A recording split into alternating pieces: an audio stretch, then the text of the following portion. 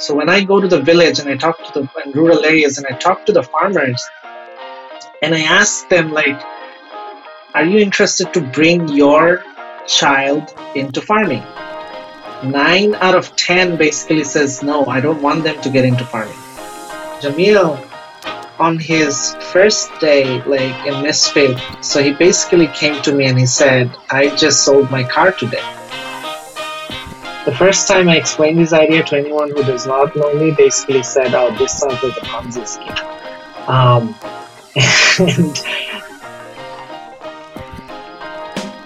Hi, I'm Salman Hussain, and welcome back to Beginner's Moonshot.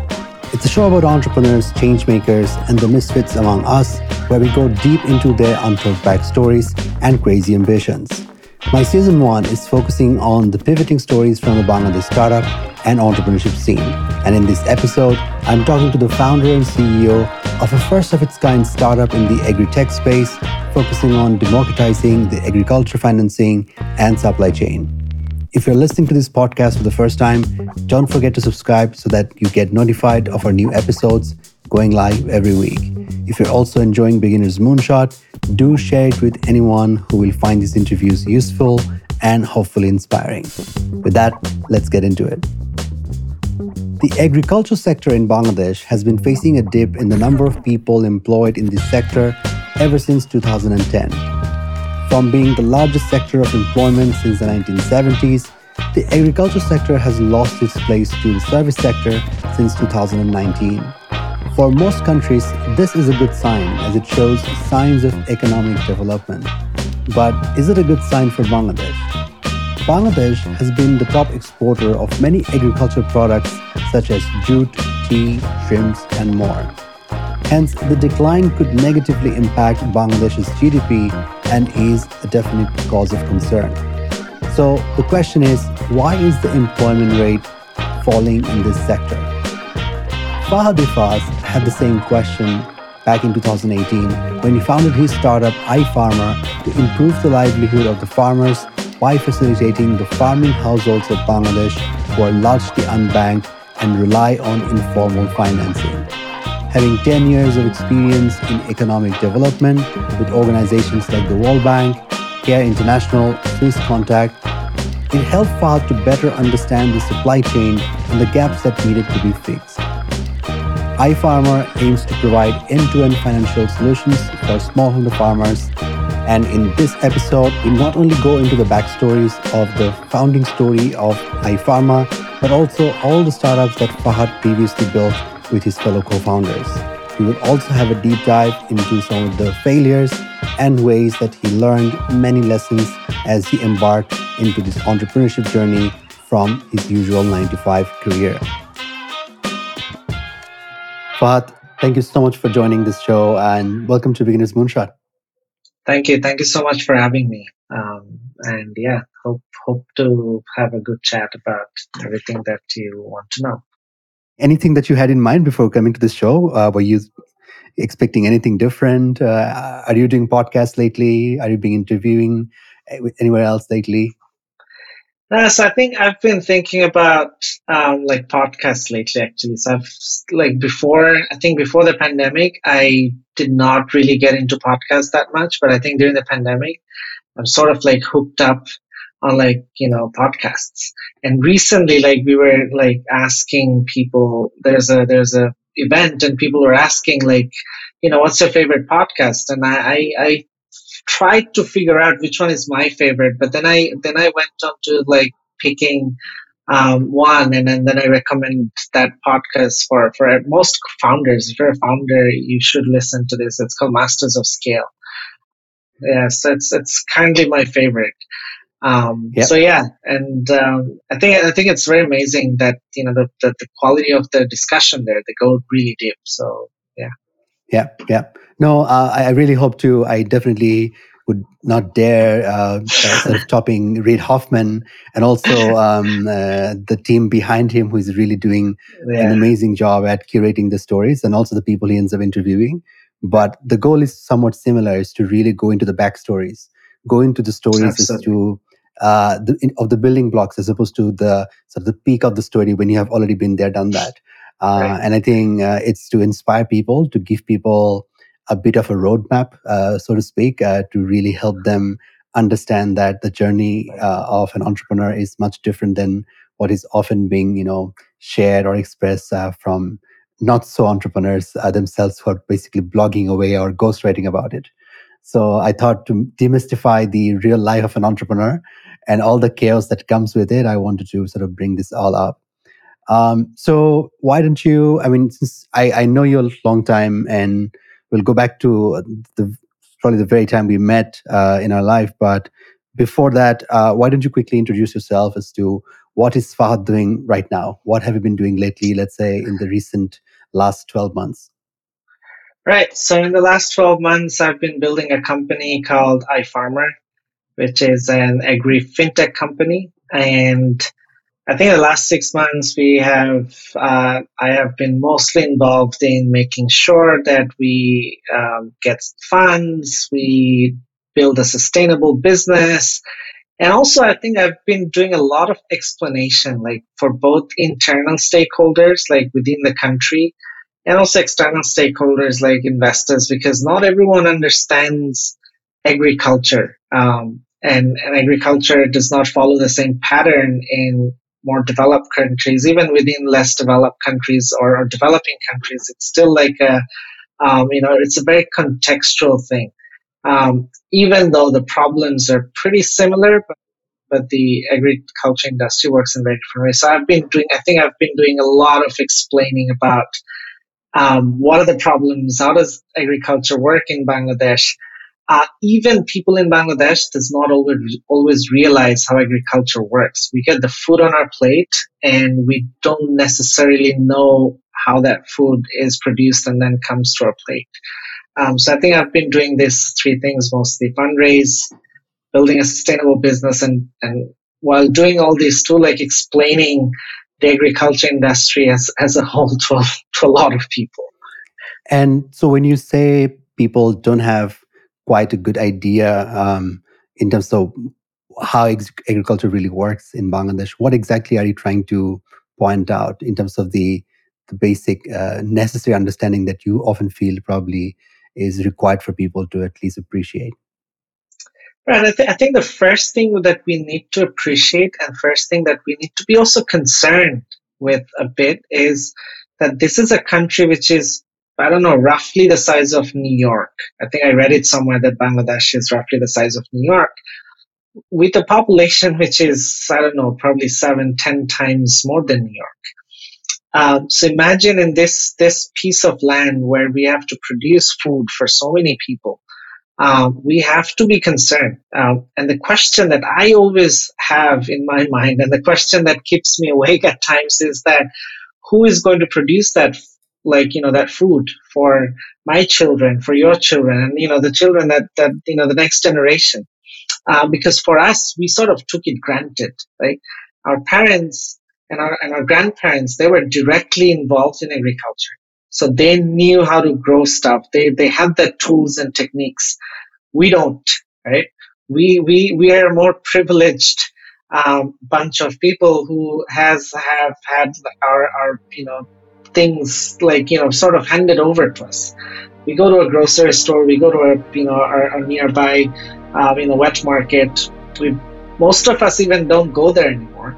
And we just eat the food, but we never really understand the full process of it. Where is it coming from? And the bigger question that, am I going to get this supply of food for the rest of my life and also for my future generation? Because the other thing that I should mention here is that even though we're the size of New York, every year we lose about 1% of our agriculture land, because farmers are not interested in farming because they don't feel it's a rewarding job, and their children are not interested at all to get into farming. So when I go to the village and I talk to in rural areas and I talk to the farmers and I ask them, like, are you interested to bring your child into farming? 9 out of 10 basically says, no, I don't want them to get into farming. If I ask their children, do you want to get into farming? almost, I want to say 10 out of 10 would say, I don't want to get into farming. Right? So that's the question that we all have to figure out the answer for, like where will we get our food in the coming years? And that's something I think everyone should be concerned about.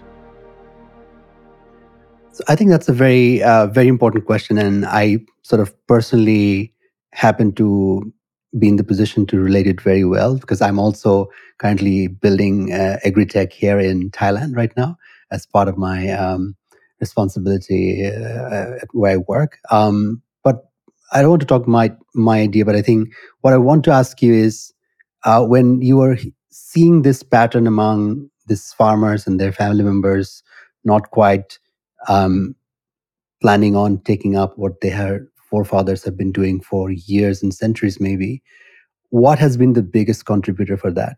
Is it a lack of infrastructure for them, or is it a pure, distraction from all the other things that's happening in the world? What's contributing the most? I think I don't think there's one single thing that is sort of making this happen. There are a couple of things that in combination is playing for this, that people are not interested in agriculture. The first thing is, of course, as you mentioned, the lack of infrastructure. We can't deny that. Right? The amount of investment that has happened in agriculture, most of it has happened in the 80s or 90s. After that, sort of, we started focusing more on manufacturing. We started focusing more on building the service industry and all these things. Agriculture sort of got neglected, and that is also sort of reflecting our the employment structure of the country. And I think last year or the year before, it was for the first time that services took over agriculture in terms of the number of people that gets employed. But I think after independence, for the longest period of time, agriculture had the major share of employment. So you can understand that there has been a lack of investment in infrastructure, in terms of building the right kind of infrastructure for agriculture. So that's one. The second thing is also about the perception, right? That like agriculture, whether we talk about our movies or drama serials or whatever, agriculture has always been like a neglected thing. Aage Bangla cinema, in Bangla cinema, they used to talk about like, the farmer's son is sort of like a poor person who never gets any social recognition. In Bangla, we call them like chashar chile, right? So that was sort of like, again, you never say a banker's son is neglected. It's the farmer's son who gets neglected. So it's the perception that we have created around agriculture, that it is meant for the poor people. It is meant for people who does not have anything better to do. They have a piece of land. They live in rural areas. This is expected. They will be in agriculture. And I think the last thing is I want to talk about aspiration, because the younger generation, they want, their aspiration is to do something better, because now they're more connected. They're on Facebook, YouTube. They see all these great things happening. And probably they start aspiring that, well, I want to become the CEO of something. I want to get a better job. I want to go abroad. But probably there's not enough aspiration around agriculture, right? Because that usually does not get reflected. There are good examples around agriculture, but those are not really highlighted. So the aspiration is not there. So I think for me, these three things, like infrastructure, which also includes investment, finance, everything. The second thing is the perception that we have created. And the third thing is that there hasn't been enough aspiration for the next generation to get into agriculture.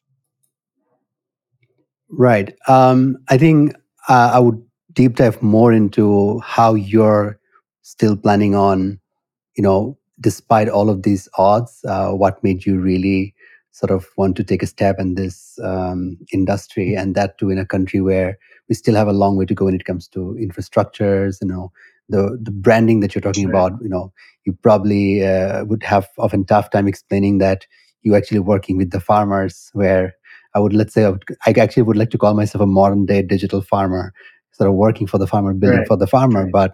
But before that, like, tell me, being a boy who was most likely born and raised in the city, and I would fairly believe so because I met you during our teenage years.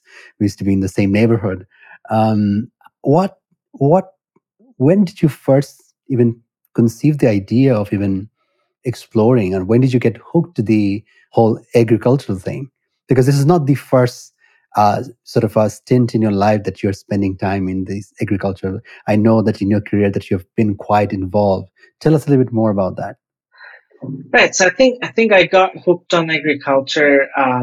It was 2010. I don't remember the day actually, but I still remember the month. It was March 2010, and the reason I remember that is because that was my first job. I saw it right after university. I had an option to join a bank, a major multinational bank. I went there for about 7 days, and then I figured out that I cannot be a banker. I'm just not built for it. So I went and, joined a international NGO that works with farmers. And my aspiration or my interest to join that was because I thought I could travel all around the country because the NGO that I started to work for, they have projects all over the country, and I thought, well, there's a fantastic chance to basically travel all around and see the country. And I think it was my first field trip, and that was in March 2010, and I went to Rangpur.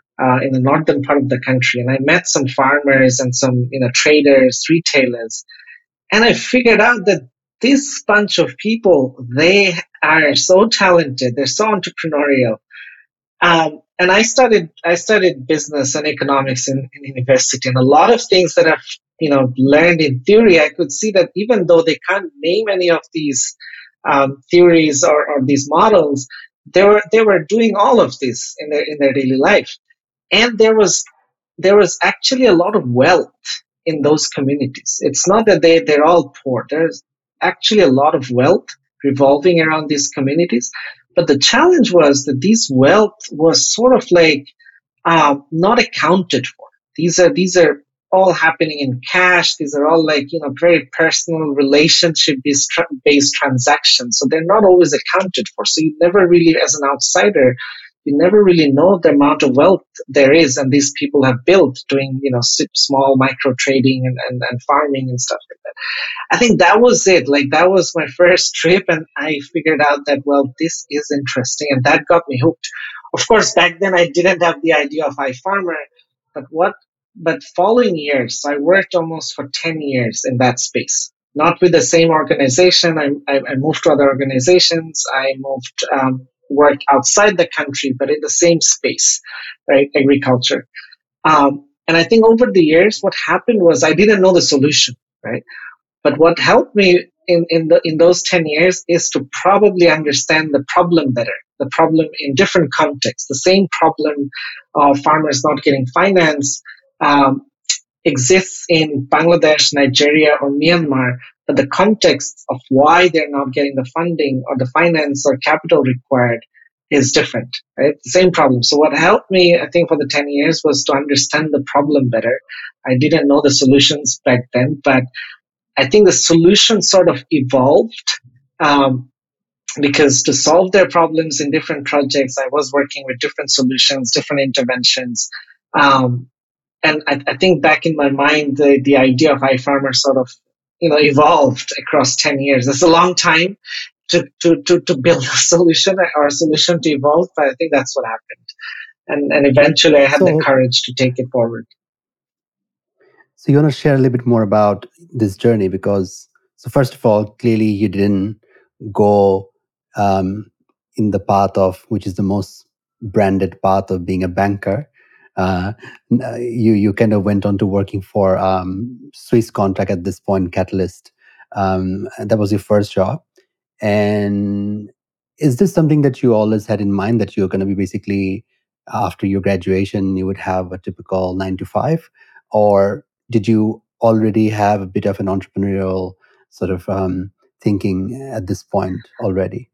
I think, well, the easy answer, the easy answer would be yes. I always had this aspiration, but honestly, when you're fresh out of graduate, you're a fresh graduate, you don't still know what you want to become, right? I had absolutely no clue. what I want to do. But I figured out that I will never know what I want to do, but at least I can figure out what I don't want to do, right? So the first thing I figured out is I don't want to be a banker. That's the first thing I figured out. But I think I had this entrepreneurial, journey. I think even during my university days, so I was heavily involved with the clubs.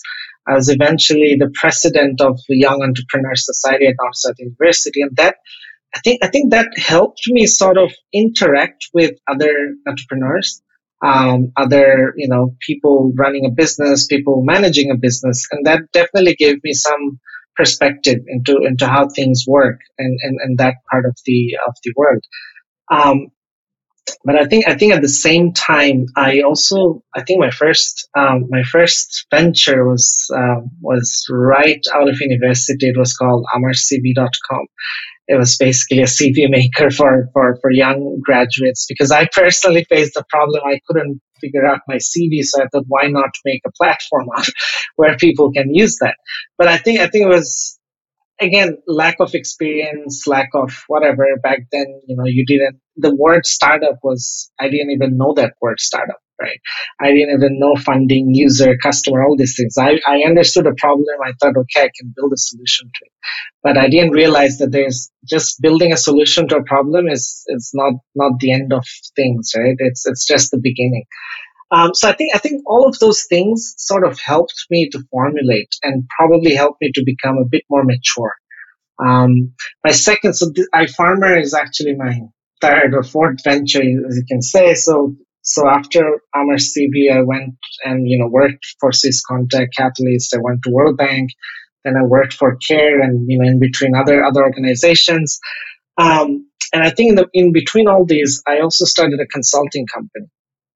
But very quickly, and I ran it for 2 years. It was a pretty successful company. But then I figured out that this is something, again, I don't want to do, because I was not getting a lot of excitement out of it. It didn't feel like I'm solving something. It felt like I'm just helping people, and they could still live without my help.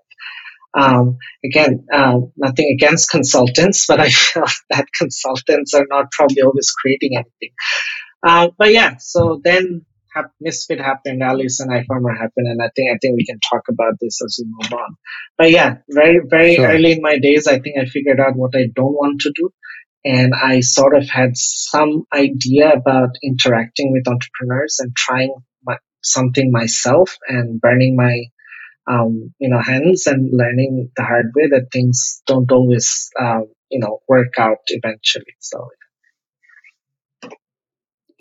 So I think just for context, anyone listening to this, you basically are really in many ways killing it in the consulting space, working for all these different development agencies, not just in Bangladesh but in Australia, and also through your consulting, you're working in Myanmar and in some few other countries, I'm sure, which for many people of your age would be a dream.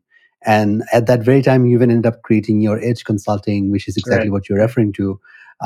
And you're saying that even after sort of having your own ownership of building the same sort of value that you were creating for your clients, didn't quite fully, it wasn't fulfilling enough for you.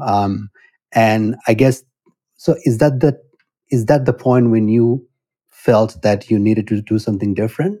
What was the first, next business that you built after deciding to sort of move away from Edge Consulting and do your next thing? When was it, and what sort of changed your mind to do something like that?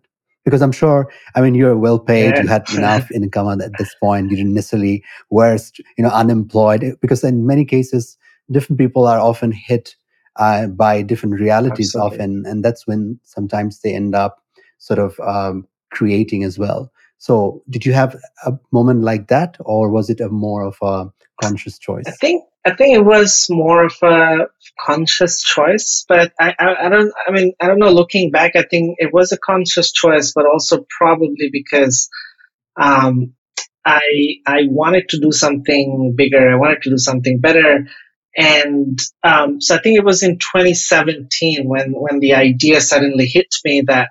Um, and that was probably the time in Bangladesh and South Asia, like suddenly people started noticing how technology is becoming a part of our life, how tech-enabled solutions are becoming a part of our life. And part of my frustration was that the development sector where I worked for the longest period of my time was not really catching up.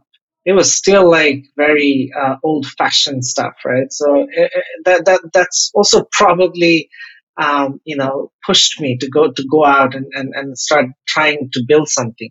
So it was a combination of all these things. So in 2017, I thought, well, I want to move out of development and I want to build something. My first idea was to build something for the development sector. Um, and then I figured out that, well, even if I build the best product, they're probably not ready to take it. Um, so my first company after moving out of development it's called Misfit Technologies, and the name behind and just the naming behind it was because we wanted to. We were talking about ideas back then in 2017 when AI, machine learning, and all these things are still new. IoT and all this stuff are still new, at least in this part of the world. So whoever we were talking to, they were like they couldn't like relate to the solutions that I was trying to design. Even when I wanted to hire people, like they were like, "Oh yeah, you're going to build that, but who's going to buy this?" Right? And so I feel like I'm a misfit, and I'm talking about stuff that it seems like either I am a nutcase or I just don't understand the market. So that's why I thought, okay, let's.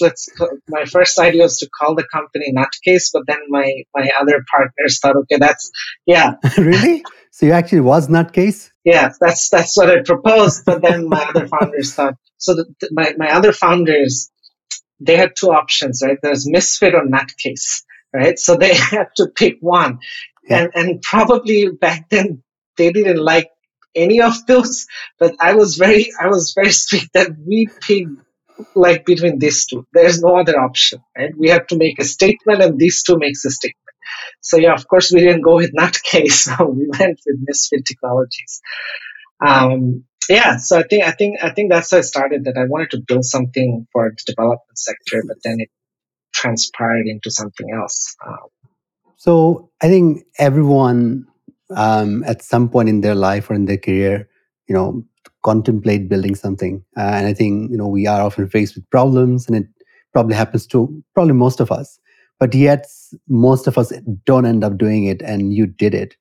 I just want to know what was available in your disposal that you think helped you take the decision to build something of your own, and sort of letting go of that safety net or that comfort of already well-established recognition that you had in the consulting space or in the overall sort of the businesses that you're building? I think, look, so I grew up in a middle class family, right? So, and I think I represent almost 90% of the middle class population of the country, probably even higher, where your parents have certain dreams for their children, but then also I think middle class parents don't dream too big, because there's always this risk of that dream getting crushed and whatever. Because of course they do it out of good conscience, and because they don't want their children to face those harsh realities. So of course they give, like my parents gave me the best possible education. They wanted a good life for me, and probably I got in that track, right, where they were really proud of me that I'm doing something that where I am happy, I'm earning well, and doing things. So why rock the boat?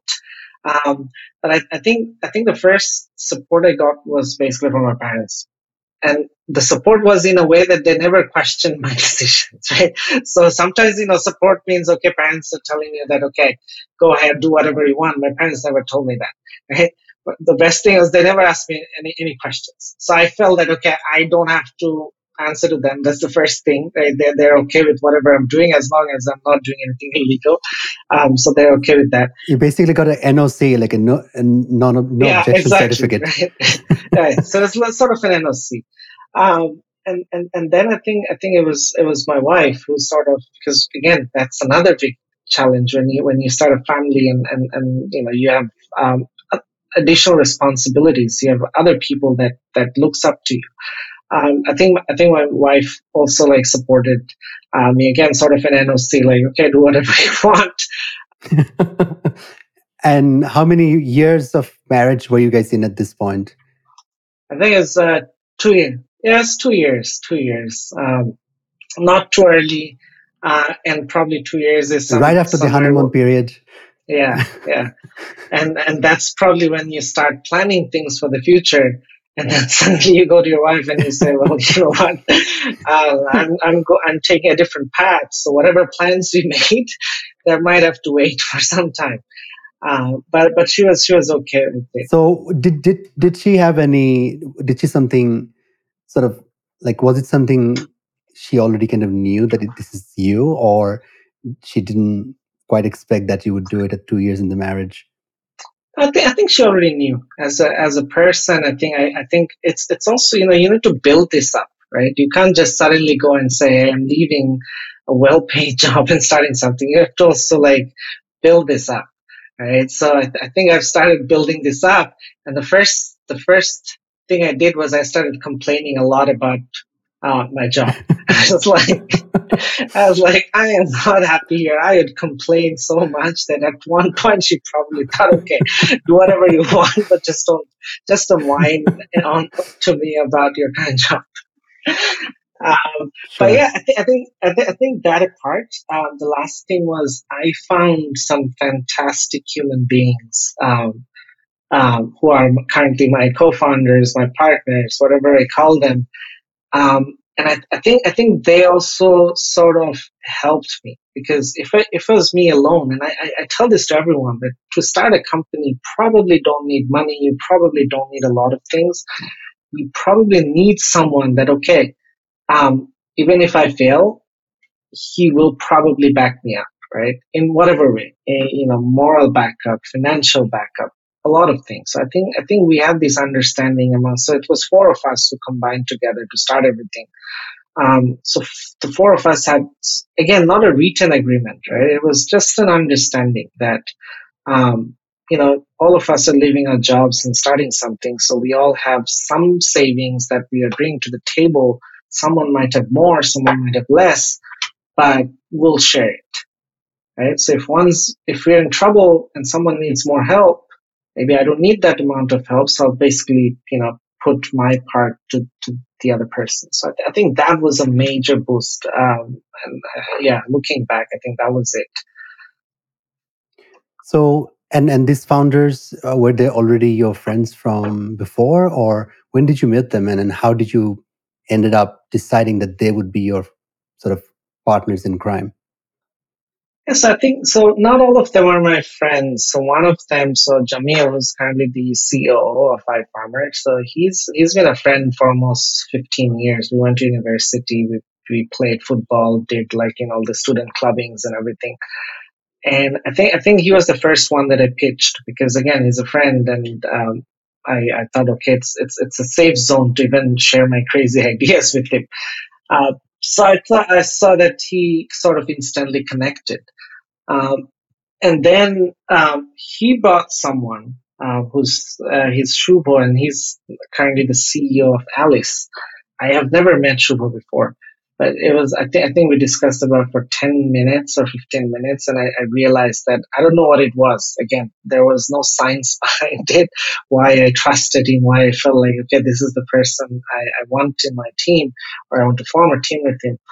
Um, I think sometimes you have to trust something. I don't know. It was probably a gut feeling or something that I felt, okay, this is the person I want to work with. And thankfully I did, because he's doing amazing work in his own area.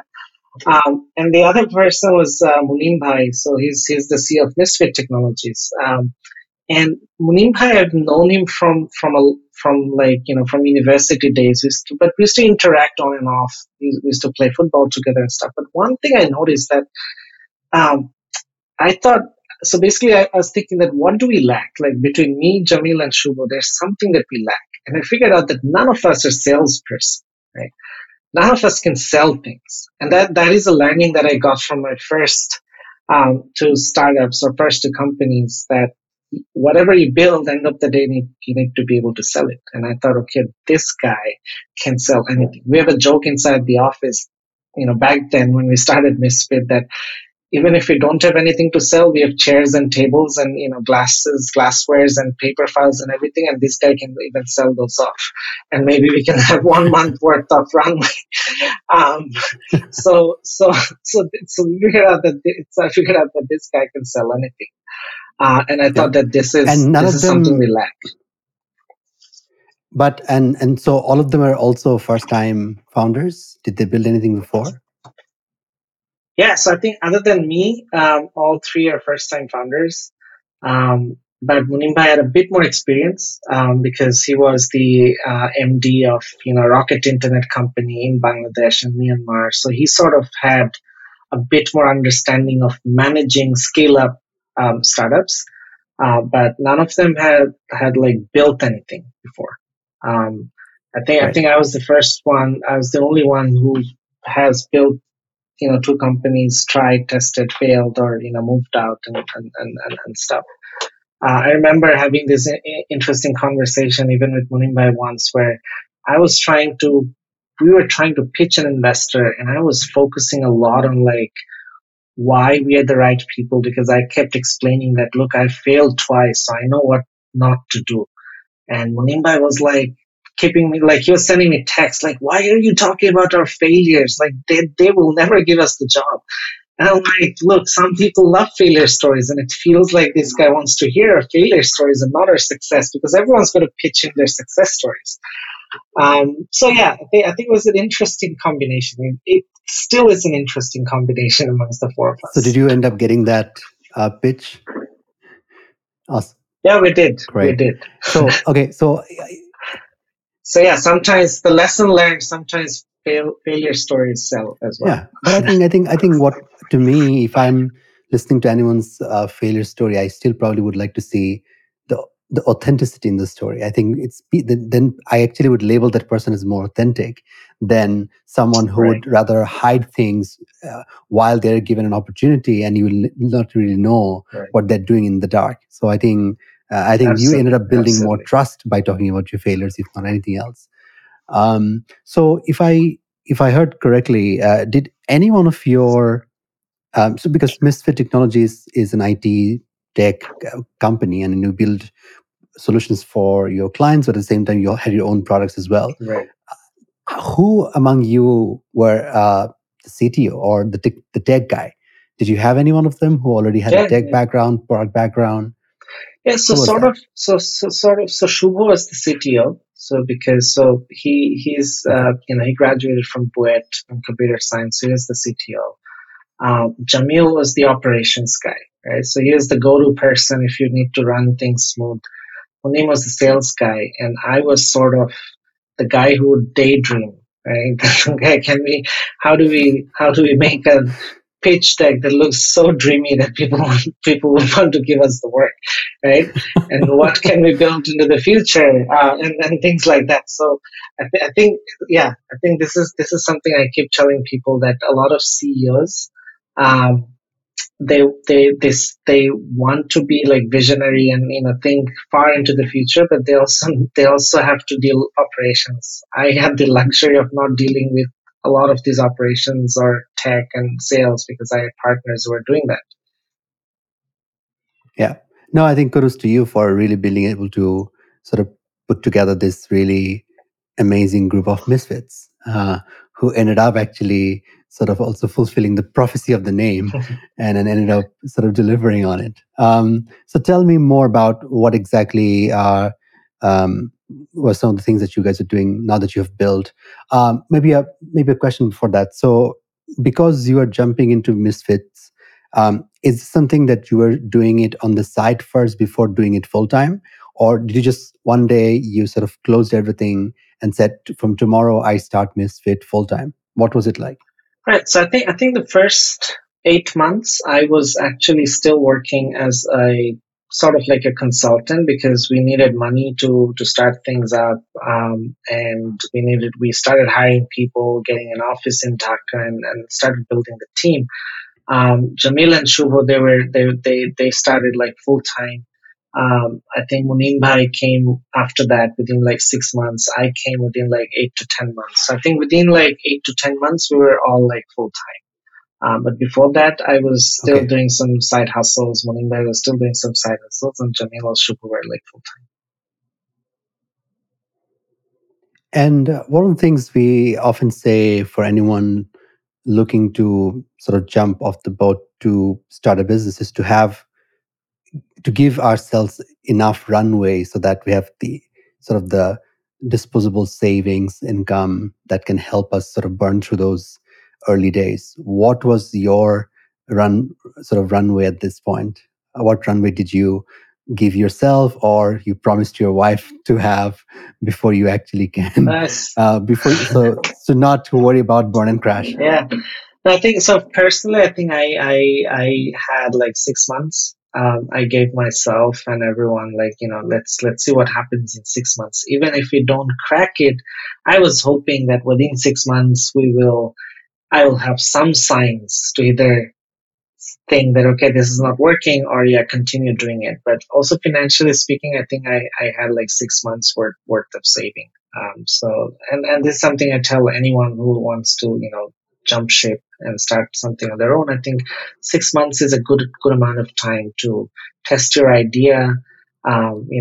Be financially a bit more stable, so save enough for 6 months. And in 6 months, either you'll figure out that this is not working, so you want to go back and do something else, or you, even if you don't crack it, because 6 months is also a very short time to reach like success or show that you've succeeded, but at least you'll see some signs, right? You might get a client, an early sign of encouragement that will help you to say, okay, can I go for another 6 months? So what happened then? So what happened Right. in the first 6 months of So the Misfit? first 6 months we were pitching, of course, and then we got a deal. So Misfit started off again. The idea of Misfit was to build technology that was like probably a bit early. Will get adopted in like next 5 6 years, which means that we have to invest a lot in R&D, right? And we were investing in R&D, but then we also figured out, okay, we also need a cash. We also needed cash flow because we're now burning our own money. So I think within 6 months we got an interesting contract from, probably it was back then the second or third largest e-commerce company in Indonesia.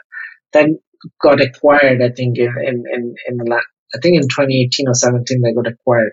Sorry, 2019 they got acquired. In 2017, late 2017, they gave us a contract, right, which was like maintaining their entire back end, front end, everything, and right out of Dhaka. And that was it. That happened within 6 months, and we're like, okay, maybe we couldn't deliver on like our Misfit idea, like we'll build something entirely crazy and stuff, but well, we got a decent contract, and let's work on it. So yeah, we started with that, and I think that was, after that we didn't have to look back.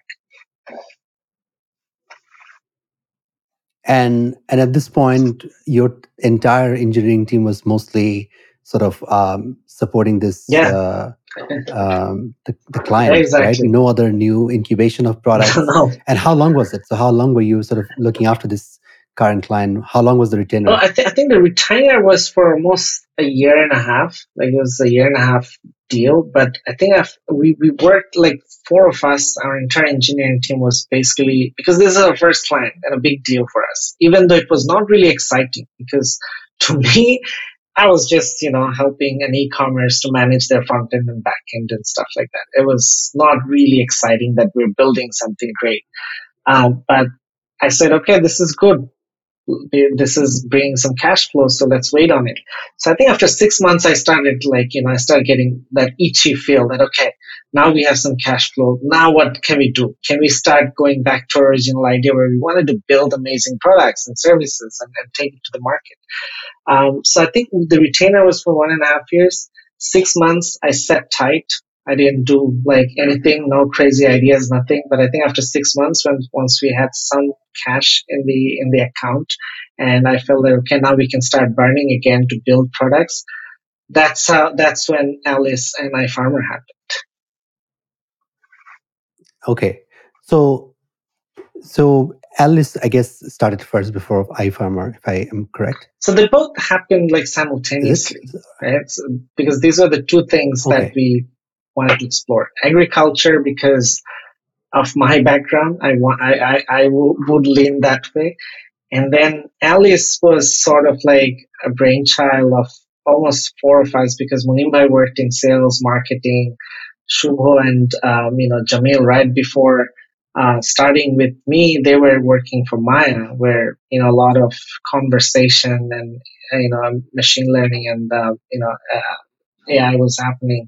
And I was looking at a perspective from like, that idea that looking into the future, what does the future look like? And I was thinking, well, the future is conversation. So that's when both the ideas sort of emerged. So, so at this point, 6 months after the starting of Misfit, you got the first client retainer, which gave you the cash flow, and then you had enough cash flow to give you the confidence to start building of your own. And that at that point, you started sort of building both the Alice and the iFarmer idea. Was this the only sort of funding, so to speak, that you had at this point, Yeah. or how are you funding this, extension of the company and the ideas and the dreams? So How are you guys basically paying the bills? I think most of it came from that first client. And then we were also getting, because of that client, we were also getting some small work. That client was based in Indonesia. They were really happy with their work, so they were connecting us to other Indonesian clients. We got some Singaporean clients, and that sort of looking back, like it was it was like a handsome amount of money that Misfit was making, but all of it was being burned on building Alice and iFarm. Got it.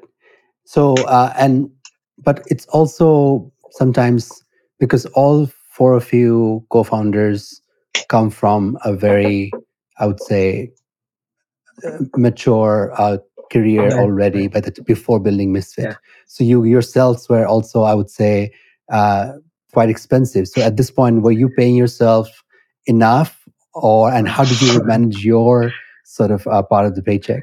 I think no, definitely we were not definitely paying us enough. I think for the longest period of time, me and Munimbai, we didn't take any salary for like almost a year, because we were also doing some side hustles, as I said, for the first 8-10 months. But then Jamil and Shubho, they were full time, so they were getting paid, but yeah, it was like nothing even close to what they were making in their previous jobs. So definitely it was. But and I also want to share an interesting story. So Jamil, on his first day, like in Misfit, so he basically came to me and he said, "I just sold my car today," and I knew like how important that car was to him, because this is something he bought with his own money of working over like a lot of years. Like he worked for almost 8-9 years before starting Misfit.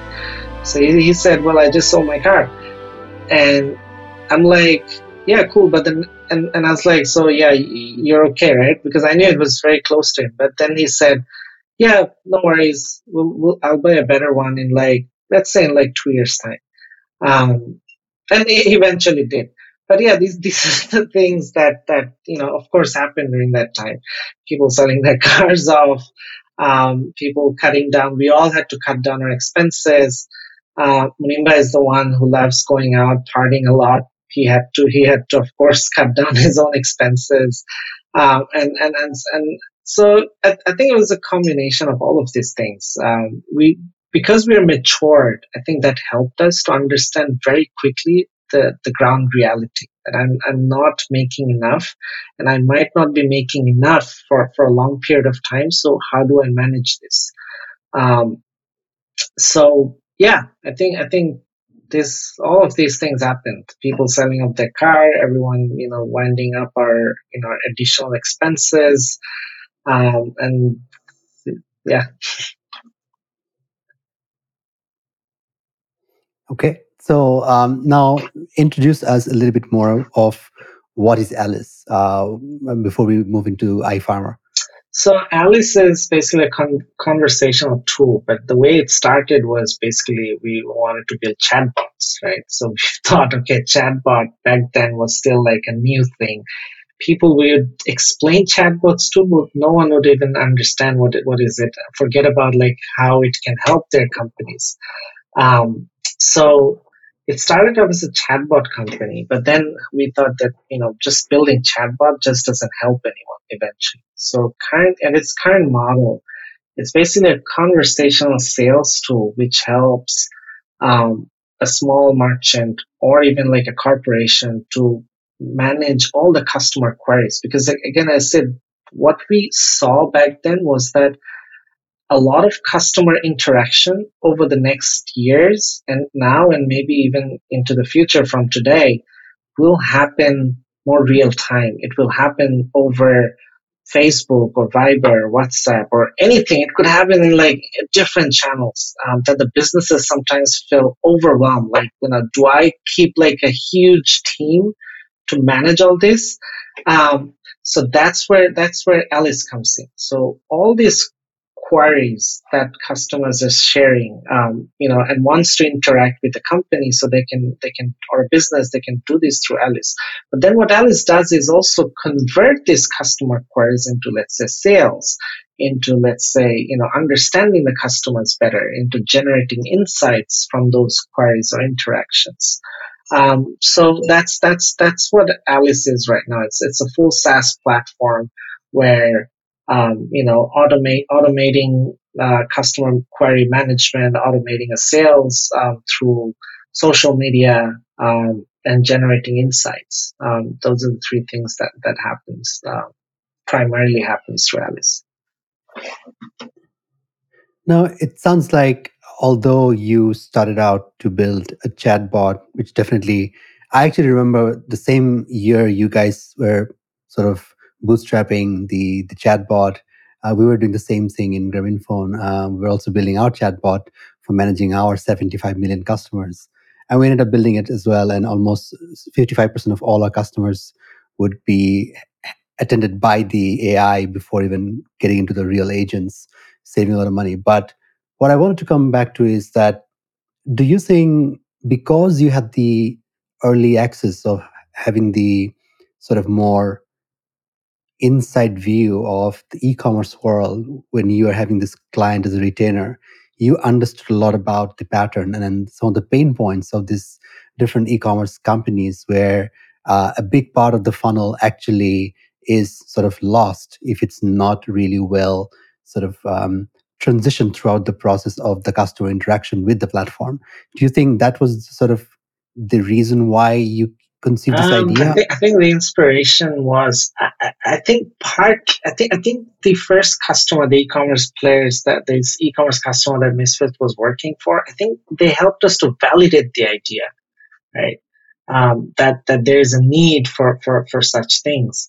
But I think the idea sort of formulated from different interactions. So the interactions were mostly about I think I first came in, like, learned about the word chatbot when I was still working for a development organization, and there was a lot of conversation about doing surveys. Like in development, we do a lot of surveys for beneficiaries, and it's mostly done with human agents, and it takes a lot of time.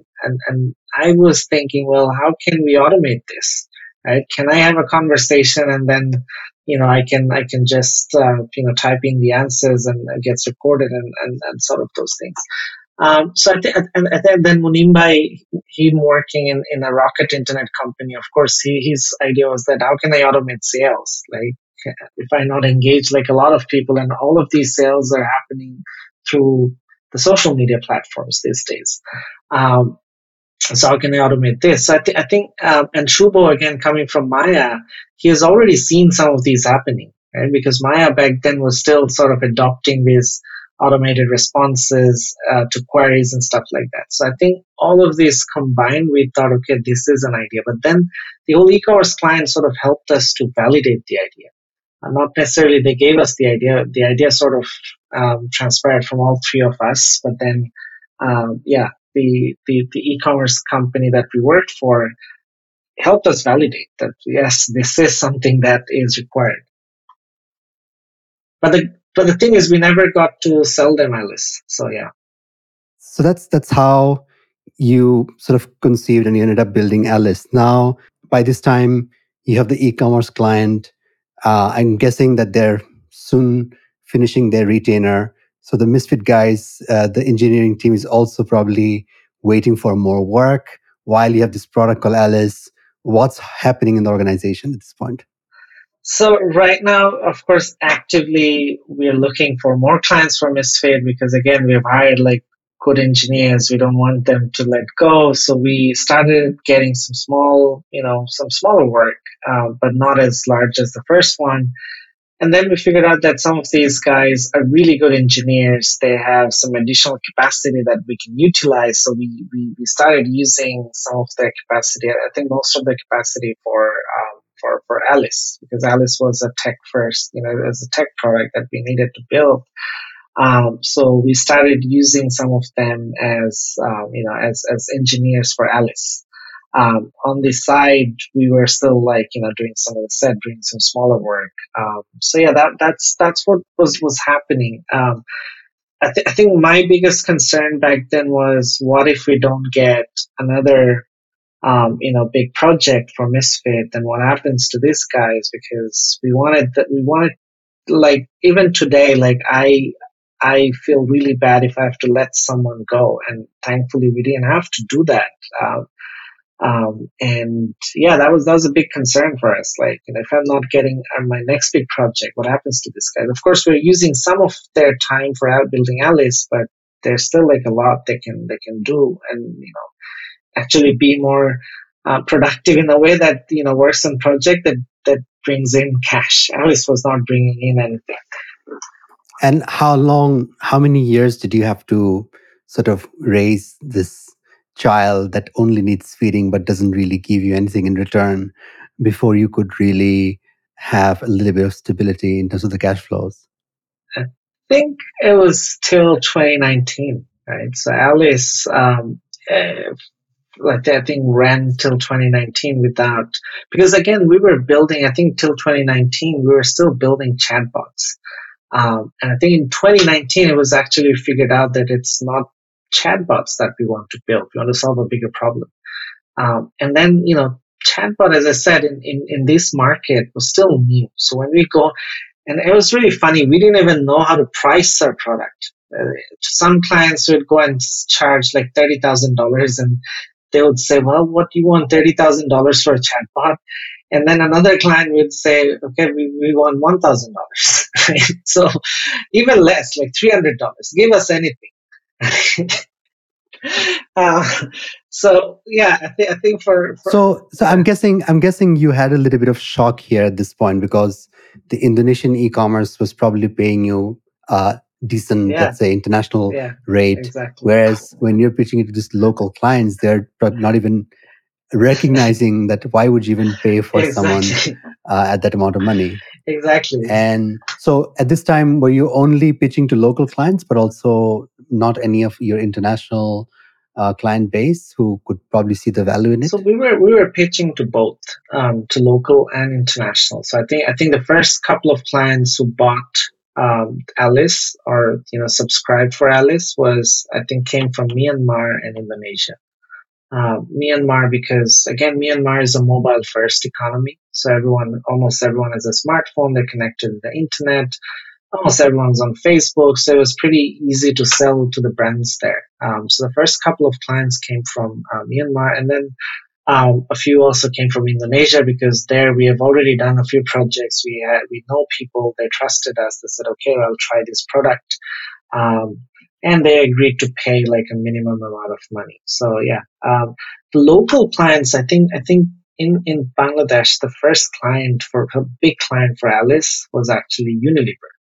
So in terms of company, that's a massive deal. But also, I think it took us time. We pitched to different organizations, different people. No one was ready to take it, and we were not sure like how do I sell it. So I think the first brand that we hooked locally was Unilever, and that they're still our client, and I think they helped us a lot in building the product in terms of what it is today.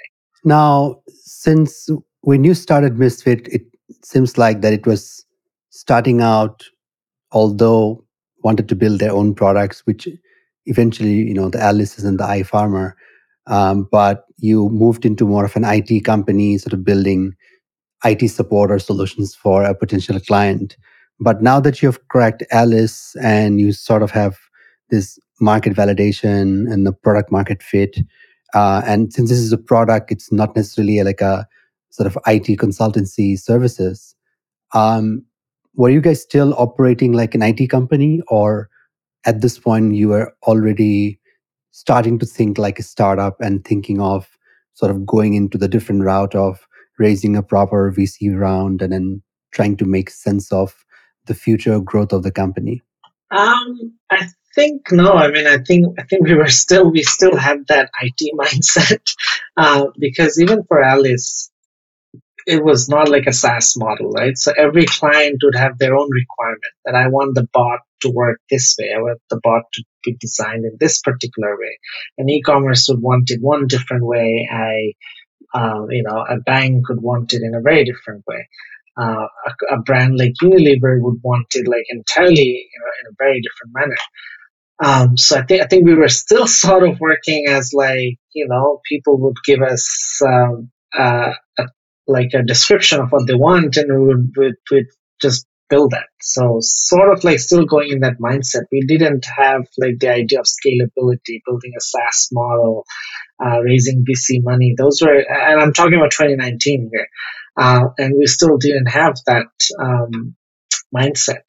And even like I think none of us probably even understood how the whole VC world works. We'd seen news as like Bata raising, this guy's raising, those guys raising, but we didn't have any clue like how that thing even works. Um, so like one of like I was pitching this whole idea, and I was even not sure. I was just reading up on stuff, and these are all like very fluffy knowledge that I have about how startups are raising money.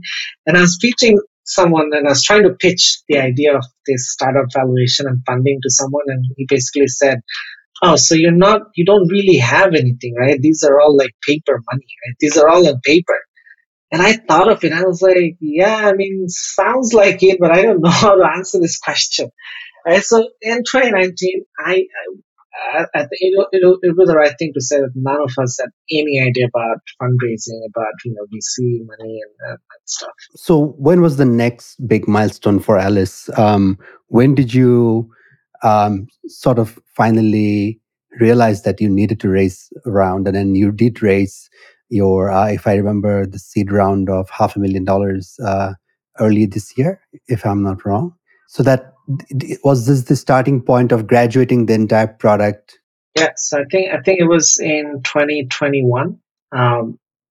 When I think early 2021 when we started, 2020, early 2020 when we started thinking about, okay, now we understood a bit about SaaS and how things work in the SaaS model, and the part about scalability, building a platform where it's not like building customized product for every client that walks through the door. And also, I think what happened was, look, before even till mid 2019, all of us were involved in Alice, Misfit, and then iFarmer was also sort of evolving, right? But then what happened was we took an active and conscious decision that we need to focus on stuff. It can't be like four of us running around for all different things. And there were like a lot of problems that we ran into. Like we were pitching to in 2020, I think late 2019, we started pitching for Alice to different investors. because by then we figured out a bit, and we thought, okay, let's start pitching. So what happened was, like, I would be the CEO of Alice on LinkedIn in the morning. Um, and then I would become the CEO of Misfit in the evening, because I had another client pitch for Misfit in the evening, and probably one VC pitch in the morning for Alice. So I'd go to my LinkedIn, change it to like CEO Alice in the morning, and then change it again to like CEO Misfit in the evening for another pitch. So yeah, it was, and it was same for all four of us. We just continuously change our LinkedIn designations depending on which company you're pitching for. And, and I think we figured out that this is Wow, I've never heard that. so I figured out that we figured out that it's a lot of hard work changing LinkedIn designations. so so we thought, okay, let's start focusing. So what happened was, Shubho took over Alice, and this is when he started, like, going really deep, because now it was him, and of course we were sort of supporting him, and I think it helped him to some extent, because we were still having these arguments about what the product would look like, what are the features that we can build on top of that. But end of the day, we agreed that it's his decision, that what he wants to build, and he was taken out of Misfit, he was taken out of iPharma, he was entirely focused on Alice, and that helped him to sort of go into like more deep into the product and what he can build and stuff. And that's when we started pitching to VCs more seriously. And I think in 2021 we finally got the seed funding. But I think one thing I should mention here across all three companies, because in 2019 we didn't understand how fundraising and VC money works. So our companies were never built with the assumption that, okay, we will eventually raise money, and that's how we want to live our life. So from day one, because we didn't understand, if we understood this, maybe we would have taken very different approach. But from day one, we were not really, I want to say, really hungry or gritty or whatever you call it, or looking for VC money. We wanted to build companies that would be sustainable in itself. Yeah, but I think also an important point here is that there's a whole different due diligence process when you are raising a proper, like a VC round, or from any institution for that matter, and that requires certain readiness as an organization in terms of all your paperwork, your accounts and everything. So I think that's probably also a prerequisite. Anyone thinking of starting to build a company and hoping to raise a round from the VCs, from day zero, they have to make sure that their work is sort of done in sort of already ready for the due diligence, which saves a lot of headache and a lot of issues as well. So let's fast forward. So now Alice is sort of doing well, received the seed funding, and I'm sure the team is already building a lot of stuffs. And I'm really looking forward to interview Alice team actually in my future podcast for sure, to know more about what they've been up to. But let's now switch gears to iPharmer. Something sort of going back to the beginning of a conversation of your passion and your sort of strong desire to build something in the agricultural space. What is iPharmer, and what have you been doing right now? And right. So I think when I talk about iPharmer, I also have to share that there's a story behind iPharmer, because when we started iPharmer, it was not what it is today. So our idea was that, as I said, the question that I always had was, who's going to produce food for our next generation, and can we sustain our food production? And we thought, okay, again, living in urban spaces, sometimes we get really, even though I've worked in rural areas, right? But because I live in a city, and I thought, well, what can we do in the city? So the first model that struck with us was that, okay, there's so much space on people's rooftops. So can we go and build like urban gardens on people's rooftops, and then we had a grand vision, a grand idea that, okay, we'll go and build, gardens on veggie fruits gardens on people's rooftops. people can consume it themselves. And also, if they have access, they can. We were also like, creating a marketplace where you can exchange or sell to other people in your community and other places. We would deliver, do everything. So we were like a micro grocery thing. That was the whole idea. Um, and that was like a fantastic idea. I was so in love with that idea that I thought, well, this is it. And interestingly, there were a lot of support for this idea. So I remember me, Jamil, us pitching a GP accelerator, and they loved it. They were like, "Well, this is like a brilliant idea. When can you guys come and sign the agreement and stuff?"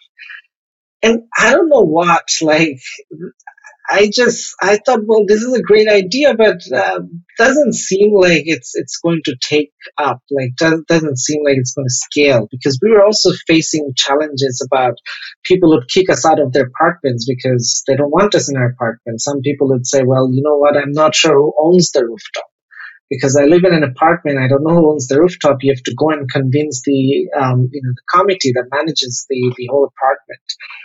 And so we were getting like a lot of positive feedback, but we were not entirely sure if this is what we want to do. So, and looking back, I think we didn't take that deal from GP Accelerator because we were personally not sure. We were not confident. Of course, a lot of people said, "Well, look, man, this is GP Accelerator. You get in, they're going to make you big, whatever the idea is with everything that GP comes in with." But we were not convinced ourselves. So we opted out of that deal. And looking back, I think we made the right call, because once you get, in partnership with Grameenphone, I would have like thought twice to back out of that idea, because now I have a big partner and I can't just go and say, well, you know what, I don't want to do this anymore. So after I think 6 months of trying that and figuring it out that this won't work, so I think in around late 2018, we thought, okay, let's go back to where food production starts, and that's the farmers. And because I think I had a bit of unfair advantage because of my 10 years of work, I already knew, as I said at the beginning, that I knew the problem very well. I didn't know the solution back then. So I already instantaneously knew what the problems are that needs to be solved. And the first thing that needs to be solved was financing.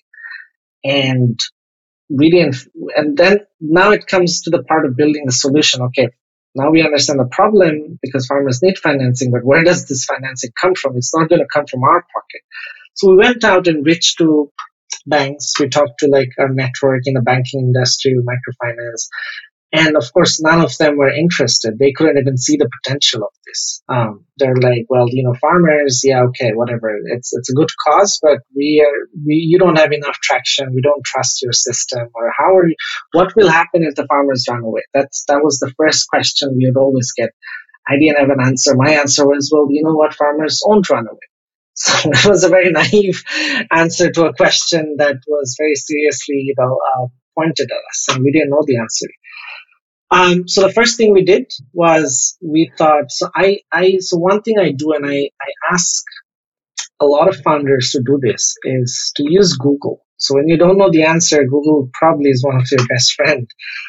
So I started looking, and I personally believe that anything that you're thinking of building today, or whoever is thinking to build today, someone somewhere in the world has probably tried, tested, failed, right? So I started looking at what are other models that are working. So I found like this fantastic company in Indonesia called Tanihub. Today they're probably going for a unicorn status and stuff. Back then they've just started. There's this another company called iGrow. They were funded by 500 startups. And I thought, well, these guys have found a fantastic model of taking people's money, making sure that gets invested in agriculture, and giving people a return. So why not try this? So initially we reached out to friends and family. We raised about $17,000, and we handpicked, because we can't lose this money. We handpicked 50 farmers who wanted this financing, and that was the journey of iFarmer. And today we have just scaled it up. So currently we have almost 40,000 registered farmers. We have around 15,000 active farmers, and we are almost close to $10 million in farm financing. It started off with 50 farmers and $70,000. Wow. No, that's very impressive.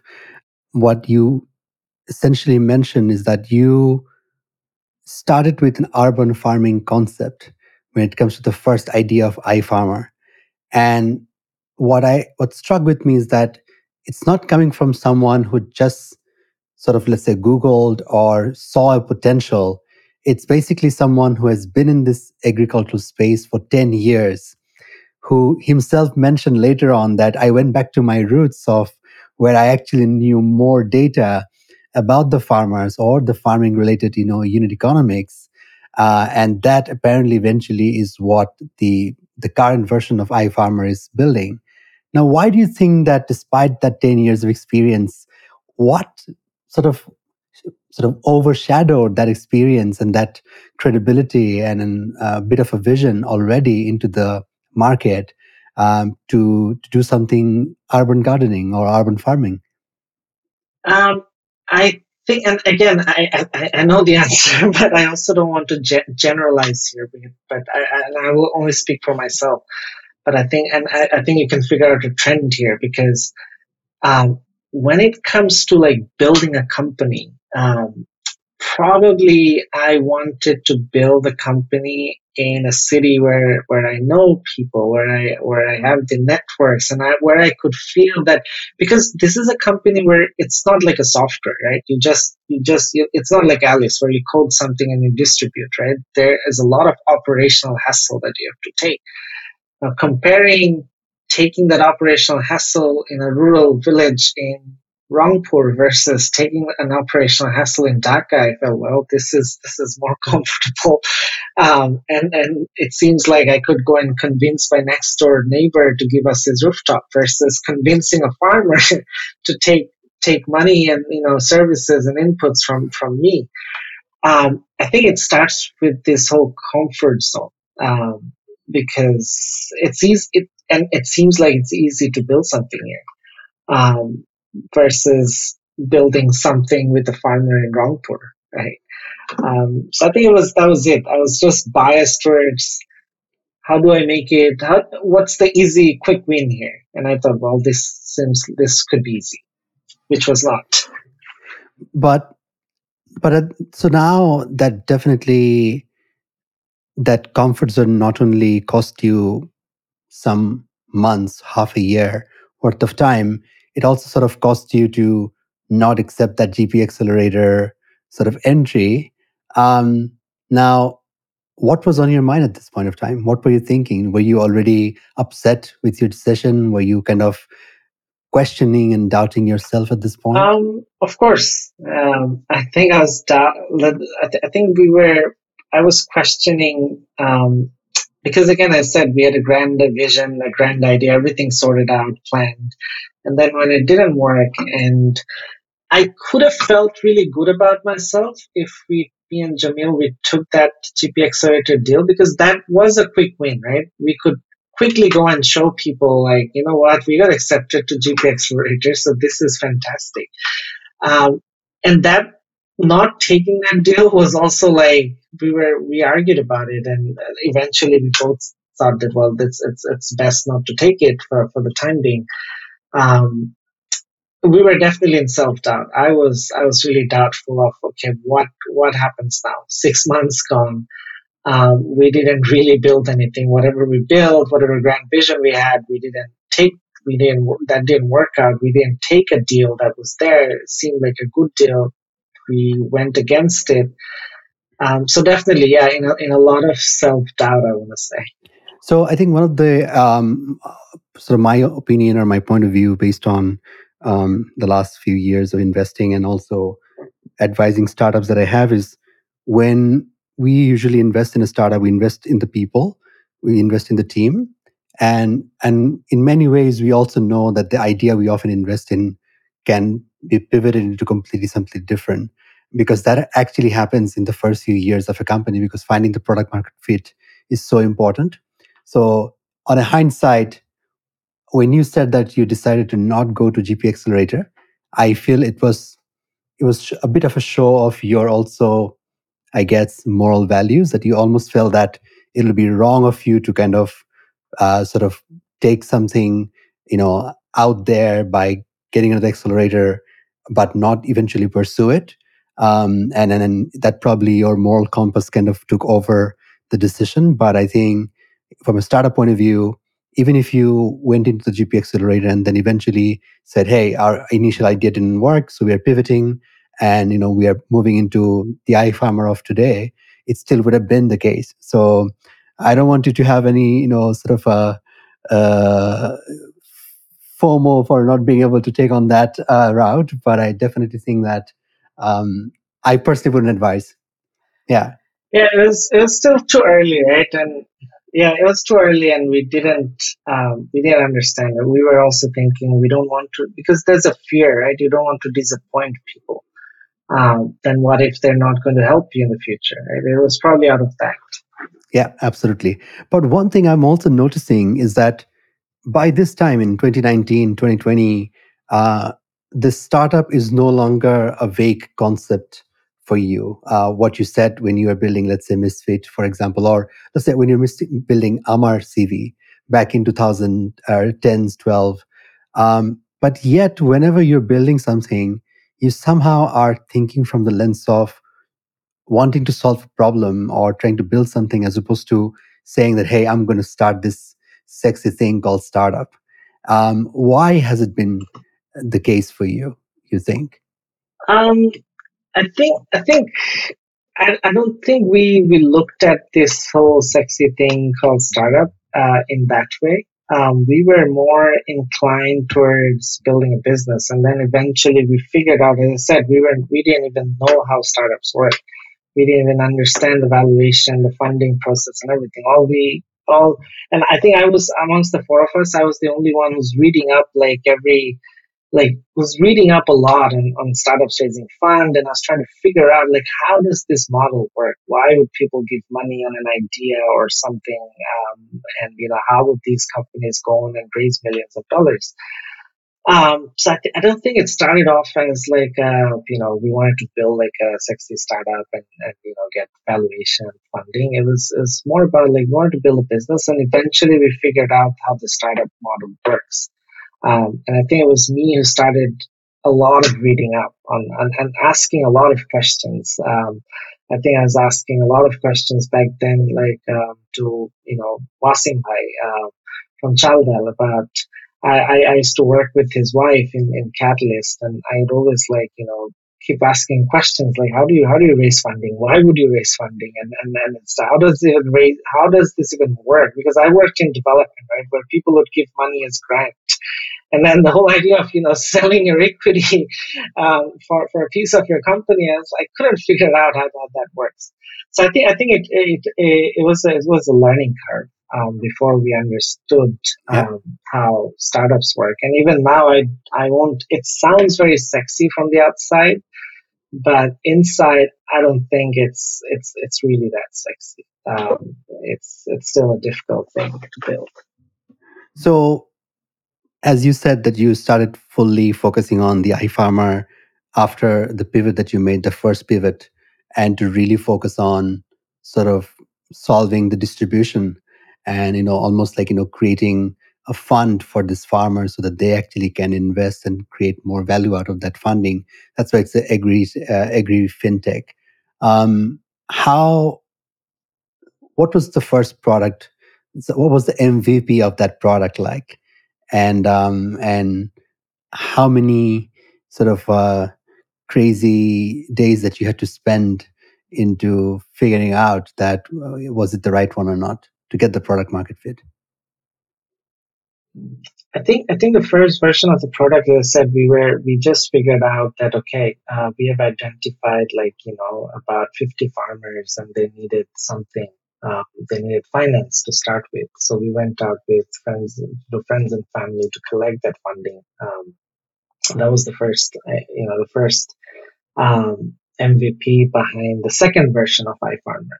And we didn't have like any app or anything. We didn't even have a Facebook page. It was because it was friends and family. What we had was an Excel file, and form that we printed, and we used that form to go to all those 50 farmers and their houses to just collect data. Just a basic analysis of, okay, how much do they need? Can they, how much can they make out of these, cattle farm? We were targeting cattle farmers, to start with. And honestly, that was it, right? All we had was a Google, an Excel file where we would keep all track of the money that people are giving in and how much we have to return and what is happening in the farm and stuff like that. And we had a printed form that we went out and collected data from the farmers.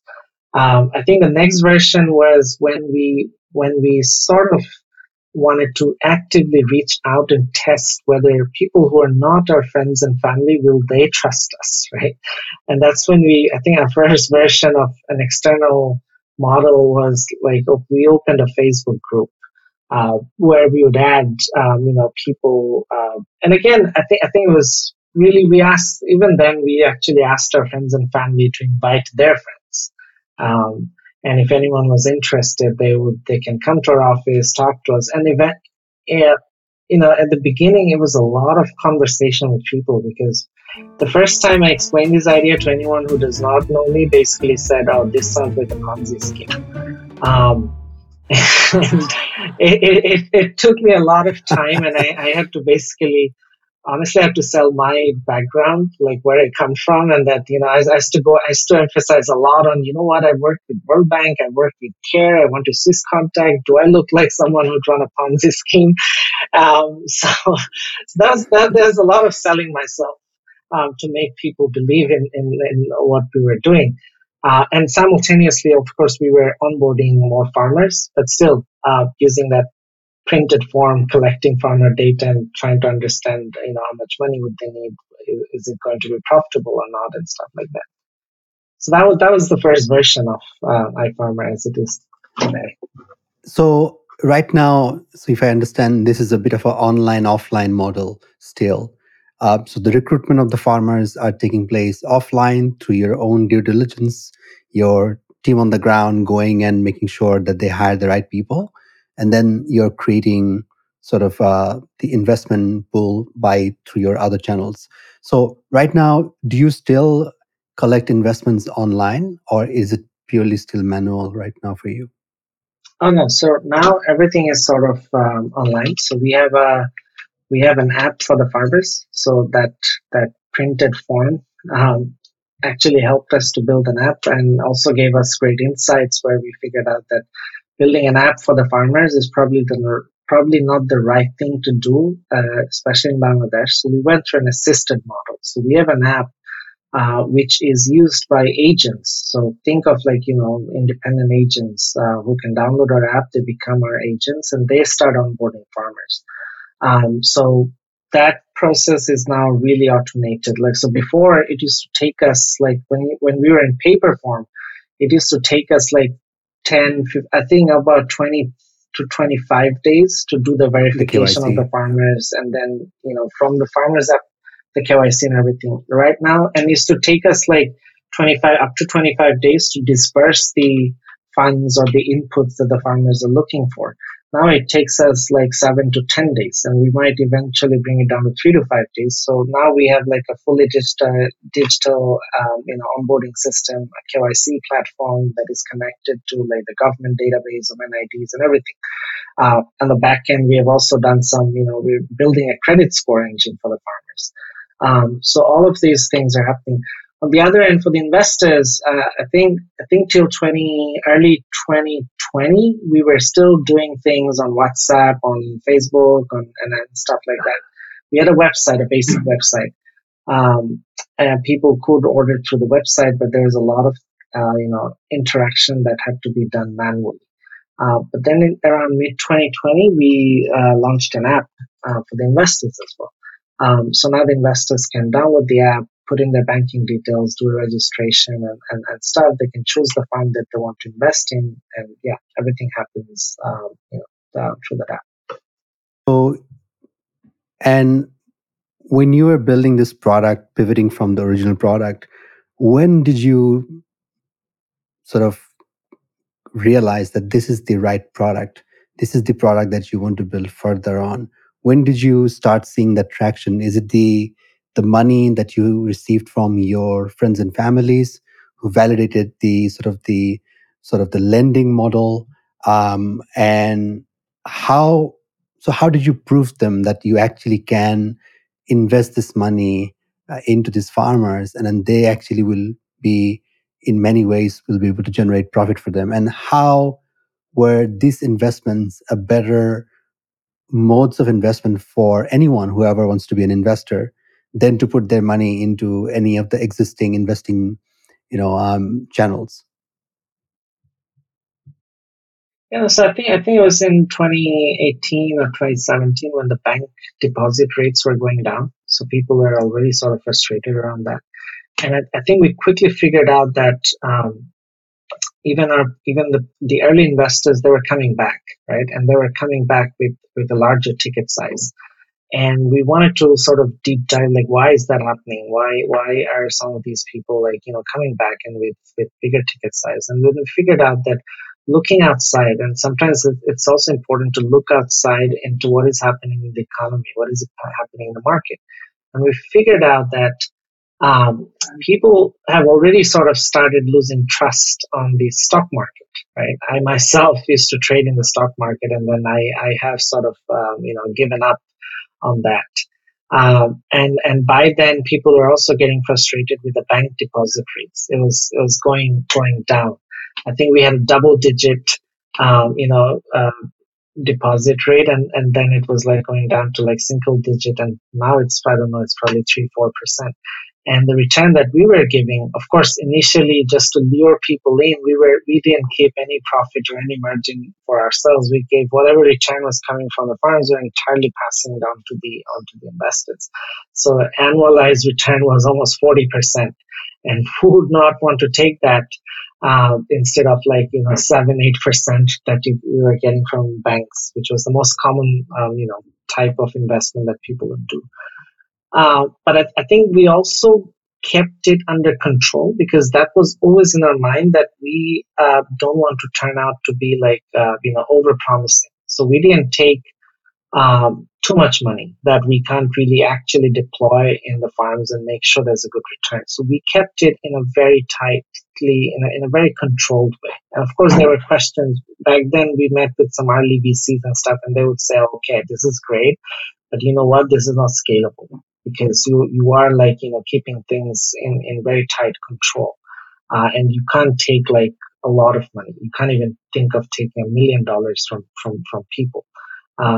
And I think till 2019, like end of 2019, 2020, we were dealing with about $300,000 that people invested, which is actually, looking back, that was actually not a lot of money, but back then that was like a lot of money for us. We were like, this, because this is not my money, it's someone else's money, and they're giving me the responsibility to invest it in farms and then give them a return.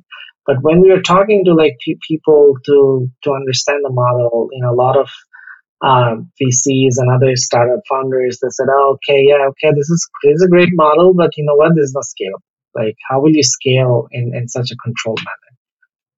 But I think looking back, that helped us to build trust and credibility, because we didn't go all out and say, well, yeah, okay, let's take a few thousand crore taka from people and then not sure what to do with it.